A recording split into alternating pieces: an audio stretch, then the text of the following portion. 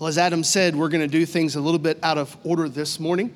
So we are not done singing. So don't think that's all we get when Greg is not here. Just one song. There'll be more song at the end. But I want to invite you to take your Bibles and turn with me to Jonah chapter 1. Jonah chapter 1. I am very grateful for Adam and Austin and Corey and Jenna and Courtney for being willing to lead in that way right now. Greg Oll's father, who has been a longtime minister in the church, he is receiving a very prestigious award this morning for his service to the church. And so as he is receiving that award, his family is with him to honor and to celebrate this achievement in their life. So they are not with us, but so I am grateful for those that step in and serve in that capacity. So Jonah chapter 1, hopefully when you came in, you got a bulletin. On the back of that, there'll be some notes if you want to reference that during our time together in the Word. So Jonah chapter 1, we're going to pick up where we left off last Sunday. We were talking about Jonah, introducing ourselves to the life of Jonah last Sunday, and we're going to pick up right where we left off. But let me first start off by telling you about a company. It was 1989, and there were four men that came together. A guy by the name of two brothers, Mark and Brian Simo. A guy by the name of Boris Said, who was also a driver in NASCAR. Then there was another man by the name of Marty Moats. And these four men came together in 1989, and they decided to start a company. It started off as just a two-phrase name of a company. It became an apparel line. They later broke into the beverage sales. They had their own energy drink. They had their slogan plastered all throughout the United States, and their company, and especially their slogan, gained a lot of notoriety in the late 90s, and then even in the early 2000s. The name of the company was called No Fear. And you would see, especially if you're somebody like me, I'm 41, so I grew up in the late 90s, and it seemed like in the late 90s that slogan, no fear, was in everywhere. You would see it on stickers, you would see it on graphics, you would see it on people's apparel, you would see it on the back windows of vehicles, you would see it on the front windows of vehicles. It was kind of this terminology, this idea of no fear. And so you saw this in the sports world, they saw it in logos, beverages, clothing, apparel, all that stuff. And what it was doing was, it was trying to influence a culture. And the idea is that we are a culture that we are not scared of anything. We're not worried. We have no phobias. We have no fears. We will just take the risk. We will attempt the craziness. We are fearless as a group of people. And so you would see these individuals, they have this phrase on them that meant no fear, and you just assume they would do anything at any time for any reason. Now the sayings have kind of continued on. Now you'll hear somebody use the phrase send it, or they'll use full send, and they're talking, this is the same sentiment there, this idea, this culture that we are not fearful of anything. Now there's some virtue in having a bravery or bravado. There's some virtue in having the idea that I am willing to try anything for the sake of the kingdom. But the Bible never gives us an indication that being fearless when it comes to God is a positive thing. In fact, you're in Jonah chapter 1. I'm going to read into your hearing what it says in Proverbs chapter 29 and verse 25. The Bible says, the fear of man lays a snare, but whoever trusts in the Lord is safe. The Bible teaches us that it's not the fear of man that we should desire, it is the fear of God. Let me read for you again in Proverbs chapter 28 and verse 14. It says, blessed is the one who fears the Lord always, but whoever hardens his heart will fall into calamity. And yet we are in a day and age that both the church and a culture is marked by fearlessness towards God. And we are living in a society of people that do not demonstrate or manifest a fear of God in their daily lives. And when we get to the point in our daily lives that we both celebrate and we emphasize a lack of fear to God, then we have become a society and are quickly becoming a people that are not marked by godliness, but are marked by sinfulness.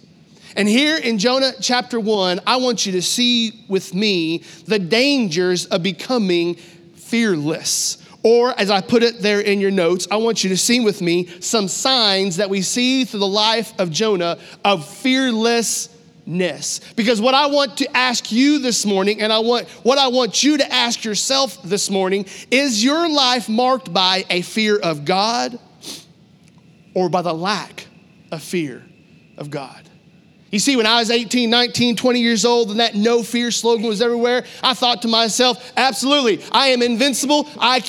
There's nothing I cannot do. And I have that no fear. And I think I'm just going to do whatever I want to do, however I want to do it, whenever I want to do it, because I don't have any fear. I don't have any fear of the consequences. I don't have any fear of the results. I don't have any fear of the accountability. I am just going to do it. And in our spiritual lives, we have far too many believers that are living either with more fear of man than they do of the Lord, or they're living a life that doesn't demonstrate a fear of God.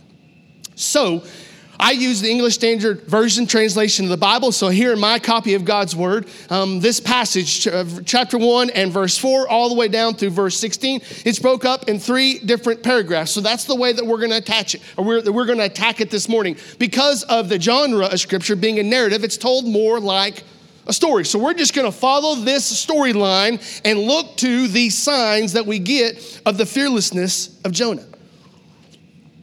So if you think where we left off last Sunday, Jonah was sitting there and he gets a word from the Lord. The word of the Lord comes to Jonah and says, all right, Jonah, I want you to go to Nineveh. I want you to go to Nineveh and I want you to cry out to the city. In other words, I want you to go tell the city that there is a God, they have sinned against the God, and judgment is coming. It tells us in the first 3 verses that Jonah gets that word from the Lord and goes, yeah, I heard you. That's not what I had in mind. So instead of going towards Nineveh, up to the northeast of modern day Israel, Jonah decides, I'm going in the complete opposite direction. So he goes down to Joppa, gets on a boat headed to Tarshish, which people assume is in the western Mediterranean. It's pretty much on the far western side of the known world, as far away from Jerusalem and Israel as Nineveh is to the eastern side. So Jonah decides, then I'm going to run from God. I'm going to get as far away from God as possible. So he goes, he pays the fare, and he gets on the boat to get away from the presence of the Lord. Verse 4, but the Lord, he hurled a great wind upon the sea, and there was a mighty tempest on the sea, so the ship threatened to break up. Then the mariners were afraid, and each cried out to his God, and they hurled the cargo that was in the ship into the sea to lighten it for them. But Jonah had gone down into the inner part of the ship and had lain down and was fast asleep. So the captain came and said to him, what do you mean, you sleeper? Arise, call out to your God. Perhaps the God will give a thought to us that we may not perish.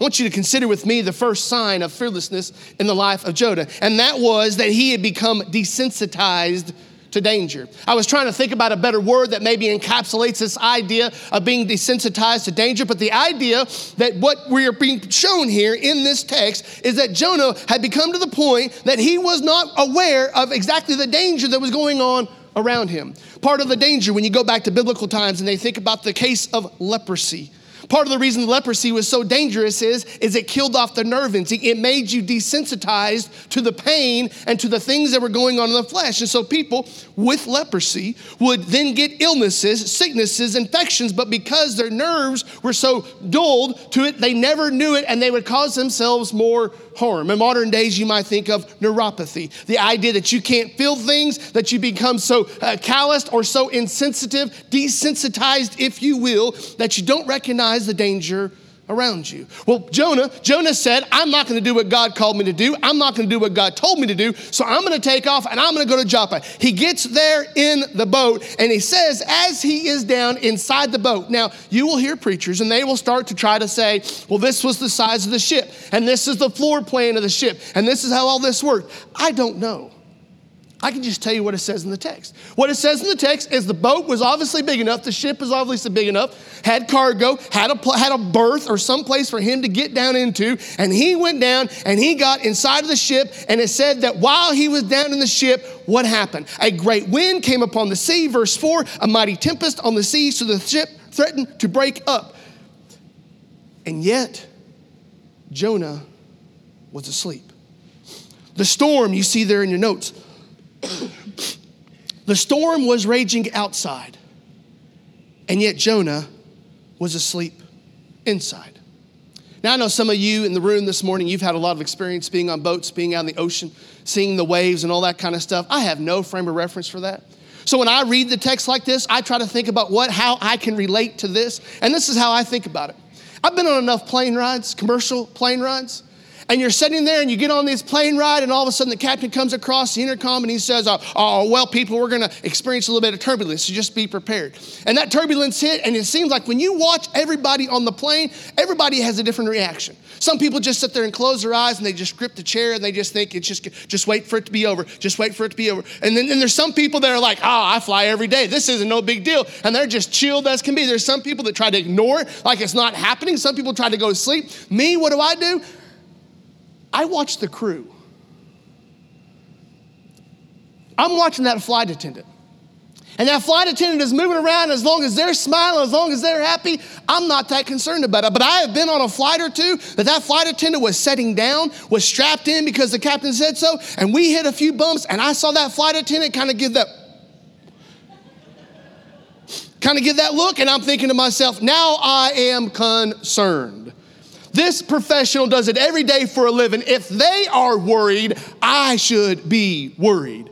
Well, why, Spence, does that apply to here? Well, you think about what happens in verse 5. It says, then the mariners were afraid. So the storm comes up. Jonah is down inside the boat. He is asleep inside the boat. The storm comes. It becomes such a tempestuous storm that the mariners, the professionals, the sailors, the guys that do this for a living, they are scared. They think at any moment the boat might break. You see that in your notes. Not only was the storm raging outside, but the pagans were afraid. Now I'm going to use that word pagans. It's somebody that doesn't believe in God. It's somebody that believes in a different God. And these pagans, they were scared. Jonah, who is not a sailor, he is not a professional, he is down in the boat asleep. But the sailors, the professionals, they're on the outside. They see the danger of the storm. They see what could happen, and they were scared. So what does it say there in verse 6? So the captain comes. He has to wake up Jonah. I think that is so cool when he comes down and he has to wake up Jonah and say, Jonah, there's a storm. We're concerned. We're scared. Are you not paying attention? I put there in your notes that while the pagans were afraid, Jonah was oblivious. Now we know there is a physical lesson, a physical storyline that is going on right here. But I also think there's a spiritual principle for us today. Sometimes when it becomes a lack of fear for God, we become desensitized in God's word. We become desensitized in God's standards. We become desensitized in right from wrong, and we become desensitized to the effect of the world around us. And while there's a storm raging outside these walls of this church, or why there is a storm raging outside of the walls of your home, or why there's a storm raging outside right now in this culture and in this society and in the people around us, so many times we as Christians can play oblivious. I'm going to tell you right now, brothers and sisters, this world is in a heightened and advanced state of moral decay.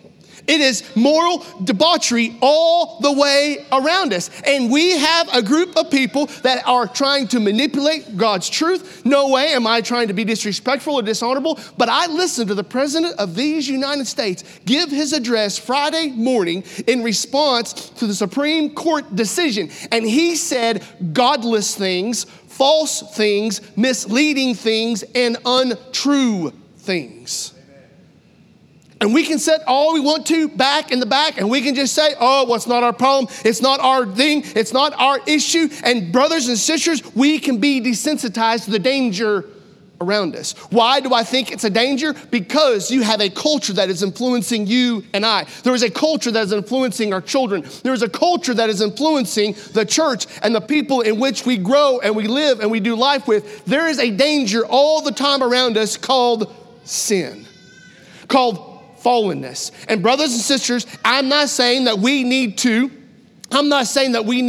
say, well, I'm going to be a hermit and I'm going to take myself out. But be careful when we become desensitized to the danger around us. Jonah had gotten to the point, his lack of fear for God left him desensitized to the danger that he was facing of God. And when we become so fearless in the fact that we can hear people take the name of our God in vain, we can hear people say things that aren't true about God, we can hear people say and make statements that obviously are not from God, and you and I can feel nothing. You and I can feel neutral. Some of us in this room would be more animated and irate if somebody said something negative about our family. But when they say about our God, we barely blink an eye. He says there's a desensitized to the danger. Jonah is down on the ship. The captain comes and gets to Jonah and says, are you not concerned? Are you not bothered? Do you not realize what is happening? So then it goes on in verse 7. And they said to one another, so this is all the mariners, this is all the professional sailors. They said to one another, come, let us cast lots that we may know on whose account this evil has come upon us. So they cast lots and the lot fell on Jonah. Then they said to him, tell us, on whose account this evil has come upon us? What is your occupation? Where do you come from? What is your country and what people are you? And he said to them, I am a Hebrew, and I fear the Lord, the God of heaven, who made the sea and the dry land. Then the men were exceedingly afraid and said to him, what is this that you have done? For the men knew that he was fleeing from the presence of the Lord because he had told them. Not only does Jonah give us an example and a sign of the idea of what it's like to be desensitized to danger, but then Jonah also gives us an example of what it means to utter godless speech. What it means to utter godless speech. Let me explain to you where I get this from. As he comes up on board, I can just imagine the scene. The captain comes down, he wakes up Jonah and says, you need to get up here. We've got problems. Come on board. Jonah gets up on board. The storm is going all around. The boat is being tossed from one place to another. And the pagans, the godless sailors, look around and say, whose fault is this? So what do? It tells us in the text, verse 7 and verse 8, they took lots, and it's like drawing straws or maybe like rolling dice. It was some way that they would have an idea of determining of who was at fault. So Jonah drew the short straw, and so they looked at Jonah and said, you know what? It's your fault. Tell us what is going on. It's humorous that even in this time, pagans have explanations. Even in that time, they had a way of trying to explain what was going on around them. So you have people today, and they will try to say, well, where did we come from? Well, we came from monkeys. Well, how did we get there? Well, we came through evolution. Well, how is this situation happening? Well, this situation is happening, and they bring all this scientific mumble jumble to try to explain what is going on because they don't want to turn to God. The pagans are here, and they think, the problem must not be God. The problem must not be sin. The problem must be man. And as long as man is the problem, the man is the solution. So here in this text, the mariners, they look at Jonah and they say, Jonah, who are you? What are you? Where do you come from? What is going on? And listen to verse 9. Jonah said, I am a Hebrew. I fear the Lord God of heaven, who made the sea and the dry land. We have a lot of people in the church today that don't attend church regularly or faithfully because of the hypocrisy they find in the church. We have people today that aren't in church that used to be in church because they're not in church anymore. And if you ask them for an explanation or an understanding, they will tell you it's because of the hypocrisy they saw in the church and the judgmentalness and the legalism in the church. And that's why they're not in the church anymore. You will come into contact with people that have no experience or background in the church, but just have heard of the stereotype and the reputation. And they'll say, the reason why I don't go to church is because that place is full of condemnation, judgment, and hypocritical people. And you start to ask yourself the question, well, where do they get all that from? They get it from believers in Christ that say one thing with their mouth and do something else with their lives. So what does Jonah do here in this text? Jonah looks at him, says, I am a Hebrew. I am a follower of God. I fear the Lord, the God of heaven. And then you look down in verse 10, it says, what is this that you have done? For the men knew that he was fleeing from the presence of the Lord because he had told them. So even though Jonah knew who God was, you see there in your notes, Jonah's words and actions don't match. When you and I find ourselves in a place in life that we are saying one thing on Sunday morning and we're living something else on Monday afternoon, we're not living a God-feared life. We're living a godless life. Or when you and I find ourselves living in the ebb and flow of daily life, and we will say one thing when we're around other believers, we'll say one thing when we think that other Christians are listening, and yet when in our private times or in our other group of people, we will say different things. What people hear from us is that we really do not fear God. I find it incredibly telling here in this passage that the pagans feared God more than Jonah.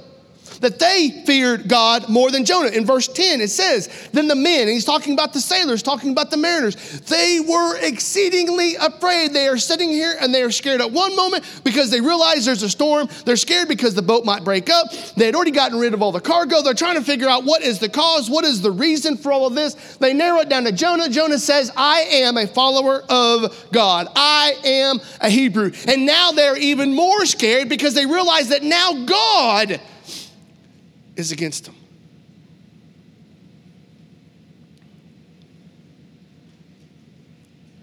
And yet, in our day and age, we become more fearful about the opinion of man than we do the opinion of God. We as a church get to the point where we're more concerned about the pleasure of man than the pleasure of God. Even on a Sunday morning, we can get more consumed with the presence of man than the presence of God. So you'll hear things, and I think there's a well-intentioned, and I think they have the right heart. They're just misinformed. They will come together. And they will say things like, oh, God, just fill this sanctuary up with people. But they'll never say, God, fill this place with your spirit. They'll say, oh, God, give us opportunities to serve, but they won't ever say, God, put in my heart what you want me to do to serve. And they will pray for good things, but they will not pray for the God things. Jonah is sitting here in this text, and when they are looking around trying to understand what is going on, Jonah says, well, I am a Hebrew and I fear the Lord. But Jonah did not fear God the way the pagans feared God. And I think about where we're living at today and in our times, and there are so many godless movements, godless ideologies, all of these people out there that are committed and they're vocal and they are promoting their thoughts and their agendas and what they think is right. And yet too many times we as Christians, and more so we as believers, are silent. And yet we say we serve a risen Savior. He's in the world today. I know that He is with me, no matter what men may say. We say that we serve a God that created us. We say that we serve a God that is omnipotent, all-powerful, unchanging. We say that we serve that God, and yet so many times we shrink back from the opportunity to be bold and to speak for Him. The world does not respect us when we say one thing with our mouth and do something else with our hands. So Jonah, he gives us an example. He gives us an example of what it looks like to be fearless from God, to have this fearlessness when it comes to God. Not only was he desensitized to the danger, but then his speech had become godless. And then notice this next one there in verse 11. So they said to him, so as the story goes on, he's there on top, you can just imagine, he's on the top of the ship, he's on the deck, and he's looking at the mariners, and they're like, why are you the cause of what's going on? He says, because I'm a Hebrew, I'm God, and because I'm running from God, and because I'm not pleasing God, and because now God is upset and angry with me, this is why all this is happening. So they look at Jonah.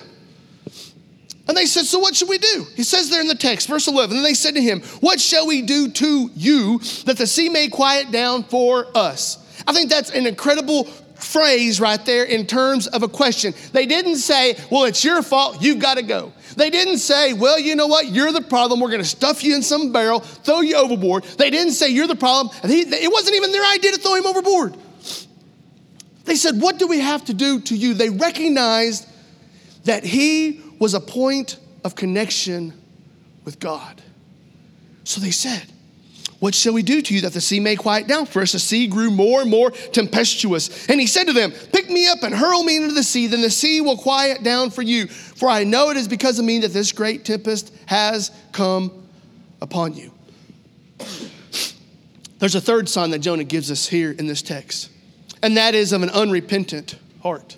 An unrepentant heart. You want to think about signs of fearlessness, both in your life and the life of the people that you love. Not only do they become desensitized to the danger around them, they become godless in their speech and their conduct, but then they have an unrepentant heart. So the storm is going all around them. The sailors are concerned. They're scared for their lives. They're scared for the safety of their ship. They're scared for the safety of their comrades. And they look at Jonah and say, Jonah, you had just admitted that this is God casting out his wrath upon you. You have just admitted who is the source of this travail. Jonah, what must we do? Did Jonah say, I'm going to pray? Did Jonah say that he is going to repent? Did Jonah say that he was going to lead them in a song and a Bible study? Did he say that he was going to offer up himself to God? No, what Jonah said was, throw me overboard and it'll all turn out okay. I don't know about you,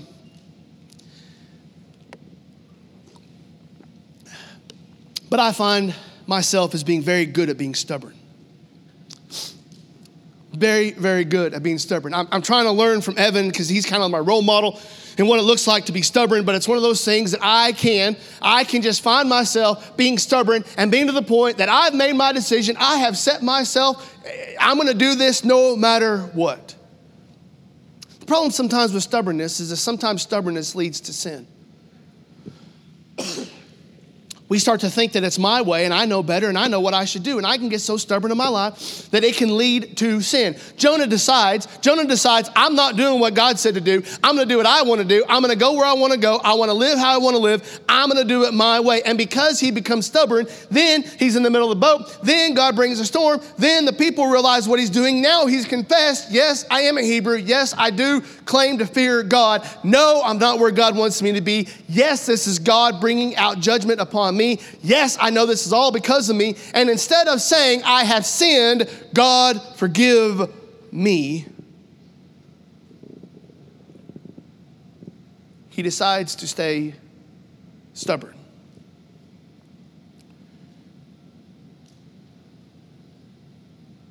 I don't think I'm the only knucklehead in the room. I don't think I'm the only person in this room that you know that God has put things on your heart in the past. And you just decided, I'm just going to wait God out. Charles Davis said something this morning in Sunday school. He asked a question, and of course the questions always seem like they trail off because nobody wants to talk originally in Sunday school. And Charles Davis asked a question, and he just looks at everybody and says, I'll wait, I'm patient. I can just imagine God looking at you and I and saying, this is what I want you to do. And as soon as you and I are like, God says, I got time. I can wait. But in our carnality and in our fleshliness, in our sinfulness, you and I start to become so stubborn that we fail to realize when that stubbornness becomes sin. And we fail to recognize that sin as being something that divides our relationship and our fellowship to God. So we become stubborn. That stubbornness leads to sin. Then that sin hardens the heart. That is what sin does. It hardens our heart. You put one sin on, you put another sin on, another sin, another sin, another sin, and next thing you know, it's like a callus. It starts to form and it starts to cause us to be desensitized. It starts to give us the point where we just continue on down that path and we think, I'm just going to keep throwing sin on it. That will be the answer. And yet, here in the life of Jonah, Jonah tells them, hey, throw me overboard, it'll be fine. He never repents. He never comes to himself. He never says, this is from God. I should apologize or repent before God. Jonah never says that. And then if the story continues to be a little bit weird, in verse 13, it says, nevertheless, the men rowed hard to get back to dry land, but they could not, for the sea grew more and more tempestuous against them. The idea, the picture here is Jonah looks at the sea, the professionals and said, throw me overboard, and if you throw me overboard, it will get better. And they're like, no, we're not going to do that, Jonah, because we know if we do that, you're going to die. There is no Coast Guard. There is no life raft. There is no beacon that activates when he hits the water. There is no life ring that throws out. You're in the middle of the sea. No one's around. You go in this water, you are going to die. And yet Jonah had as much disregard as he had for himself because of the hardness and the desensitization of the sin. The people were willing to sit there and to make every effort they could to try to get back to land. And I pictured in my mind, my sanctified imagination, I imagine Jonah sitting there on the deck of that ship. And we don't know exactly how many sailors there were. We don't know how many mariners there were, but these men that are standing around him, that are struggling, that are working, that are sacrificing in fear and in ignorance. They are striving to try to row to get the boat back to the land. And instead of Jonah seeing and having compassion on them, and instead of Jonah looking and saying, I should pray to God, and instead of Jonah having any kind of care for these lost men that are trying to sacrifice their lives for the safety of Jonah, Jonah just sits there and watches them row and row against the will and the plan of God. As I've been thinking about this text this week, I've wondered to myself, how many lost people are in my circle of life today that I watch them trying and trying and trying to find success and happiness and peace in this world. Instead of me repenting of my sin of apathy, instead of me repenting of my sin of indifference, instead of me repenting of my sin of lack of care or concern for the lost people around me, I sat there and I watched people row through the course and through the series of life, and I feel nothing. Jonah is watching these men, verse 13.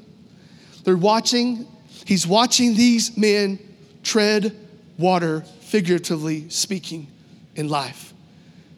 And it didn't bother him.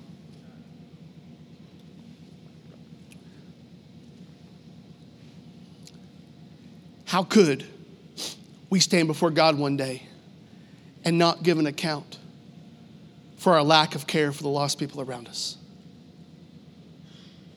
How could we stand before God one day and in his righteousness and holiness, him not ask us about our indifference when it came to our community and to the people that we never knew where they stood with when it came to the Lord? Jonah is there. Verse 13, the men are rowing. They're trying to get back to land. They're not going to get back to land because it wasn't God's will for them to get back to land. God has a plan for all of this. And the stubbornness of Jonah had led to sin. The sin led to a hardness of heart. So in verse 14, they finally said, it's no use. Jonah said, throw him in the water. So what do?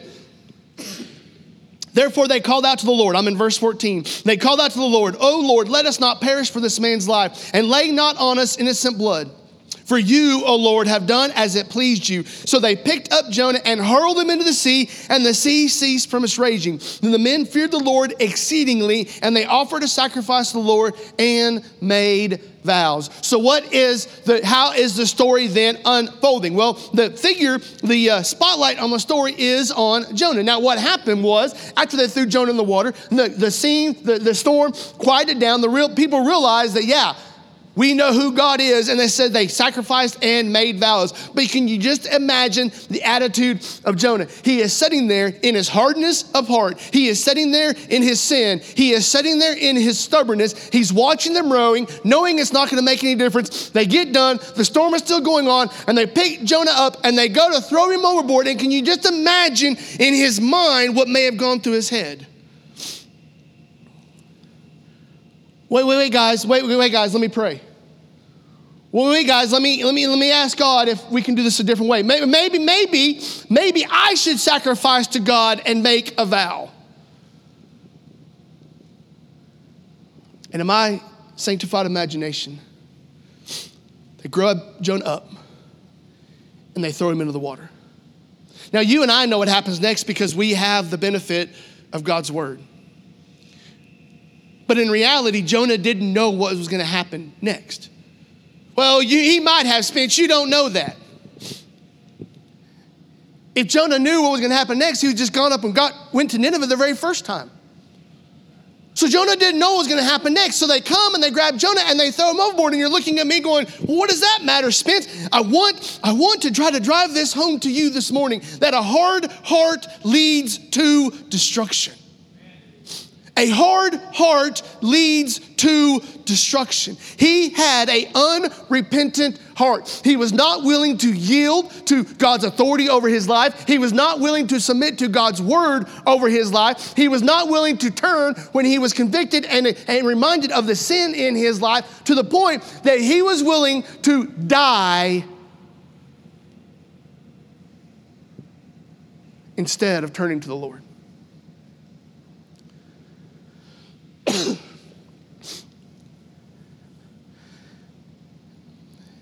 And I wish that I had the words to try to plead with you this morning, and to express to you this morning how desperately I hope that isn't you here today. That I hope that's not you here today. That you become so accustomed to a hard heart. You become so acquainted with stubbornness. You become so comfortable with sin. You have become so callous in your spirit that you're more satisfied and content with the idea of ruining your lives, and not just ruining your life, but ruining the lives of the people around you. That you would rather do that than turn to God. They pick Jonah up. They throw Jonah in the sea. And I don't know about you, but I sit there and I grew up in Sunday school and listening to this Sunday school story. And I've watched cartoons and animated where it kind of goes down and he is sitting there and he just kind of bloop, bloop, bloop, bloop, bloop, bloop. And in the story, and we're going to see this in the coming weeks in the story, as he's just kind of falling down there like a rock going down through the water. Here comes that fish. Whomp. Maybe it didn't work like that. Maybe they threw Jonah in the water and Jonah treaded water for a while. Maybe Jonah bobbed up and down. Maybe as Jonah is sitting in the water, here comes a shark. Maybe then here comes a stingray. Maybe here comes a jellyfish, and Jonah is sitting there and he's watching all of these dangers around him. Maybe he was in the water for hours. Maybe he was in the water for days. We do not know. It just tells us in verse 17, and the Lord appointed a great fish to swallow up Jonah. It doesn't tell us the timing, so you can just imagine Jonah is in the water. He sees this, and then this is what I'm thinking about. He sees the seas calm down. And yet, he's so hard in his heart, even when he sees the hand of God, he doesn't turn to God.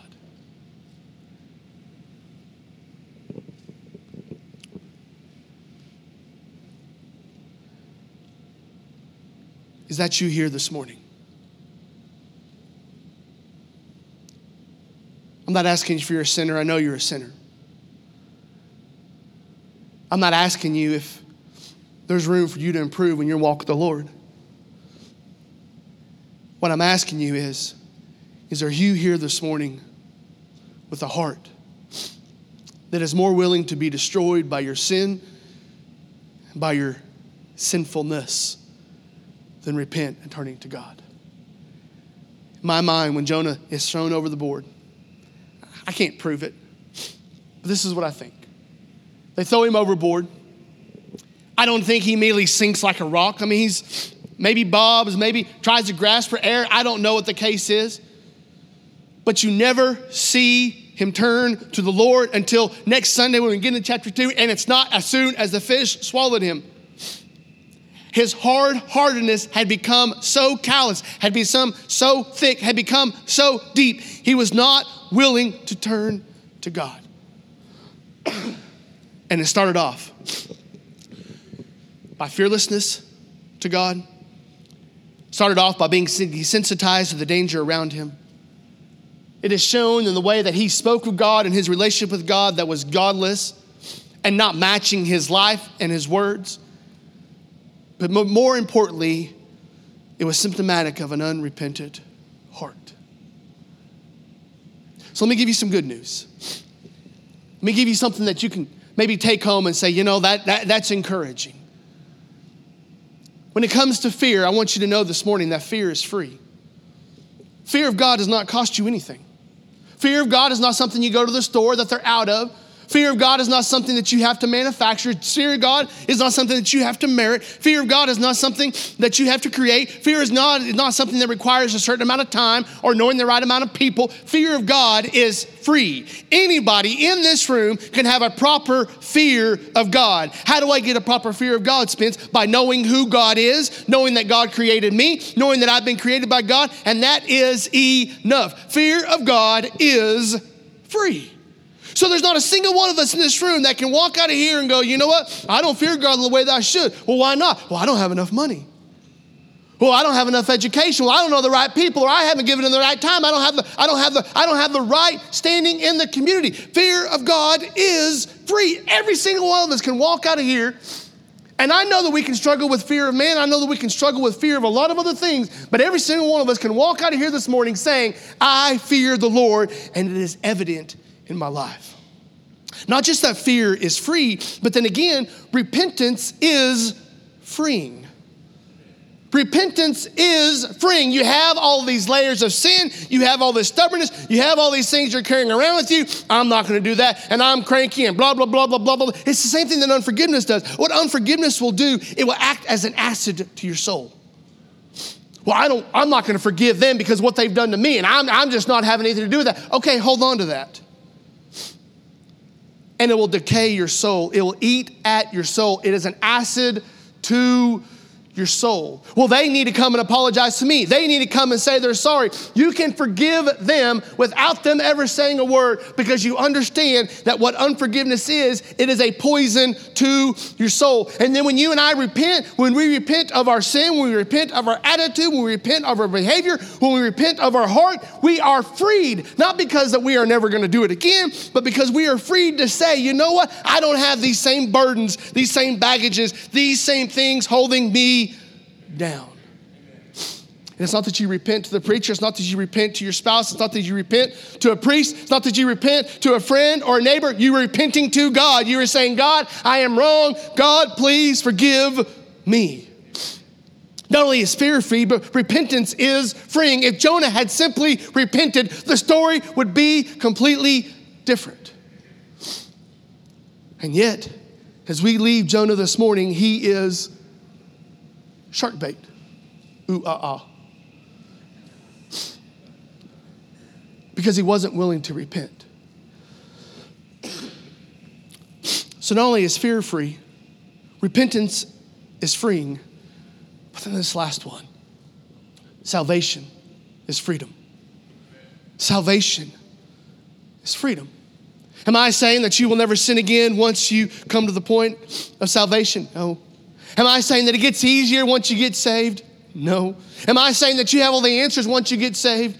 No. What I am telling you this morning is, if you are here and you're hearing my voice and you know that you've been created by God, you know that God loved you so much he sent his son to die for you, but you know that you are living in sin of unbelief and you have never turned and trusted Jesus as the Lord of your life, and you know this morning that if you were to die, you will spend an eternity in hell.